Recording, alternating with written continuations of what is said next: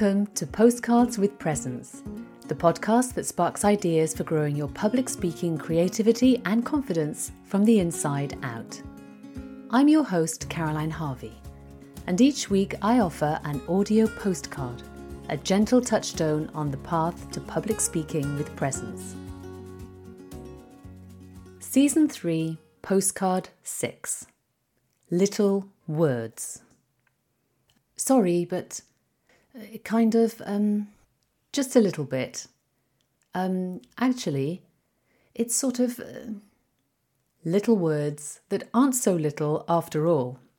I often have conversations with my clients about how to do away with diminishing language, the kind that creeps surreptitiously into our communication to lessen its impact, sowing seeds of self-doubt, justification, hesitation, uncertainty. I'd just like to give you a little update on the project.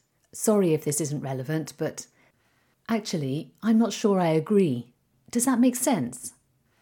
I still find those words creeping into my language, even though I can spot them a mile off. In her excellent book, Playing Big, Tara Moore argues that diminishing language is particularly prevalent in women's speech. I agree.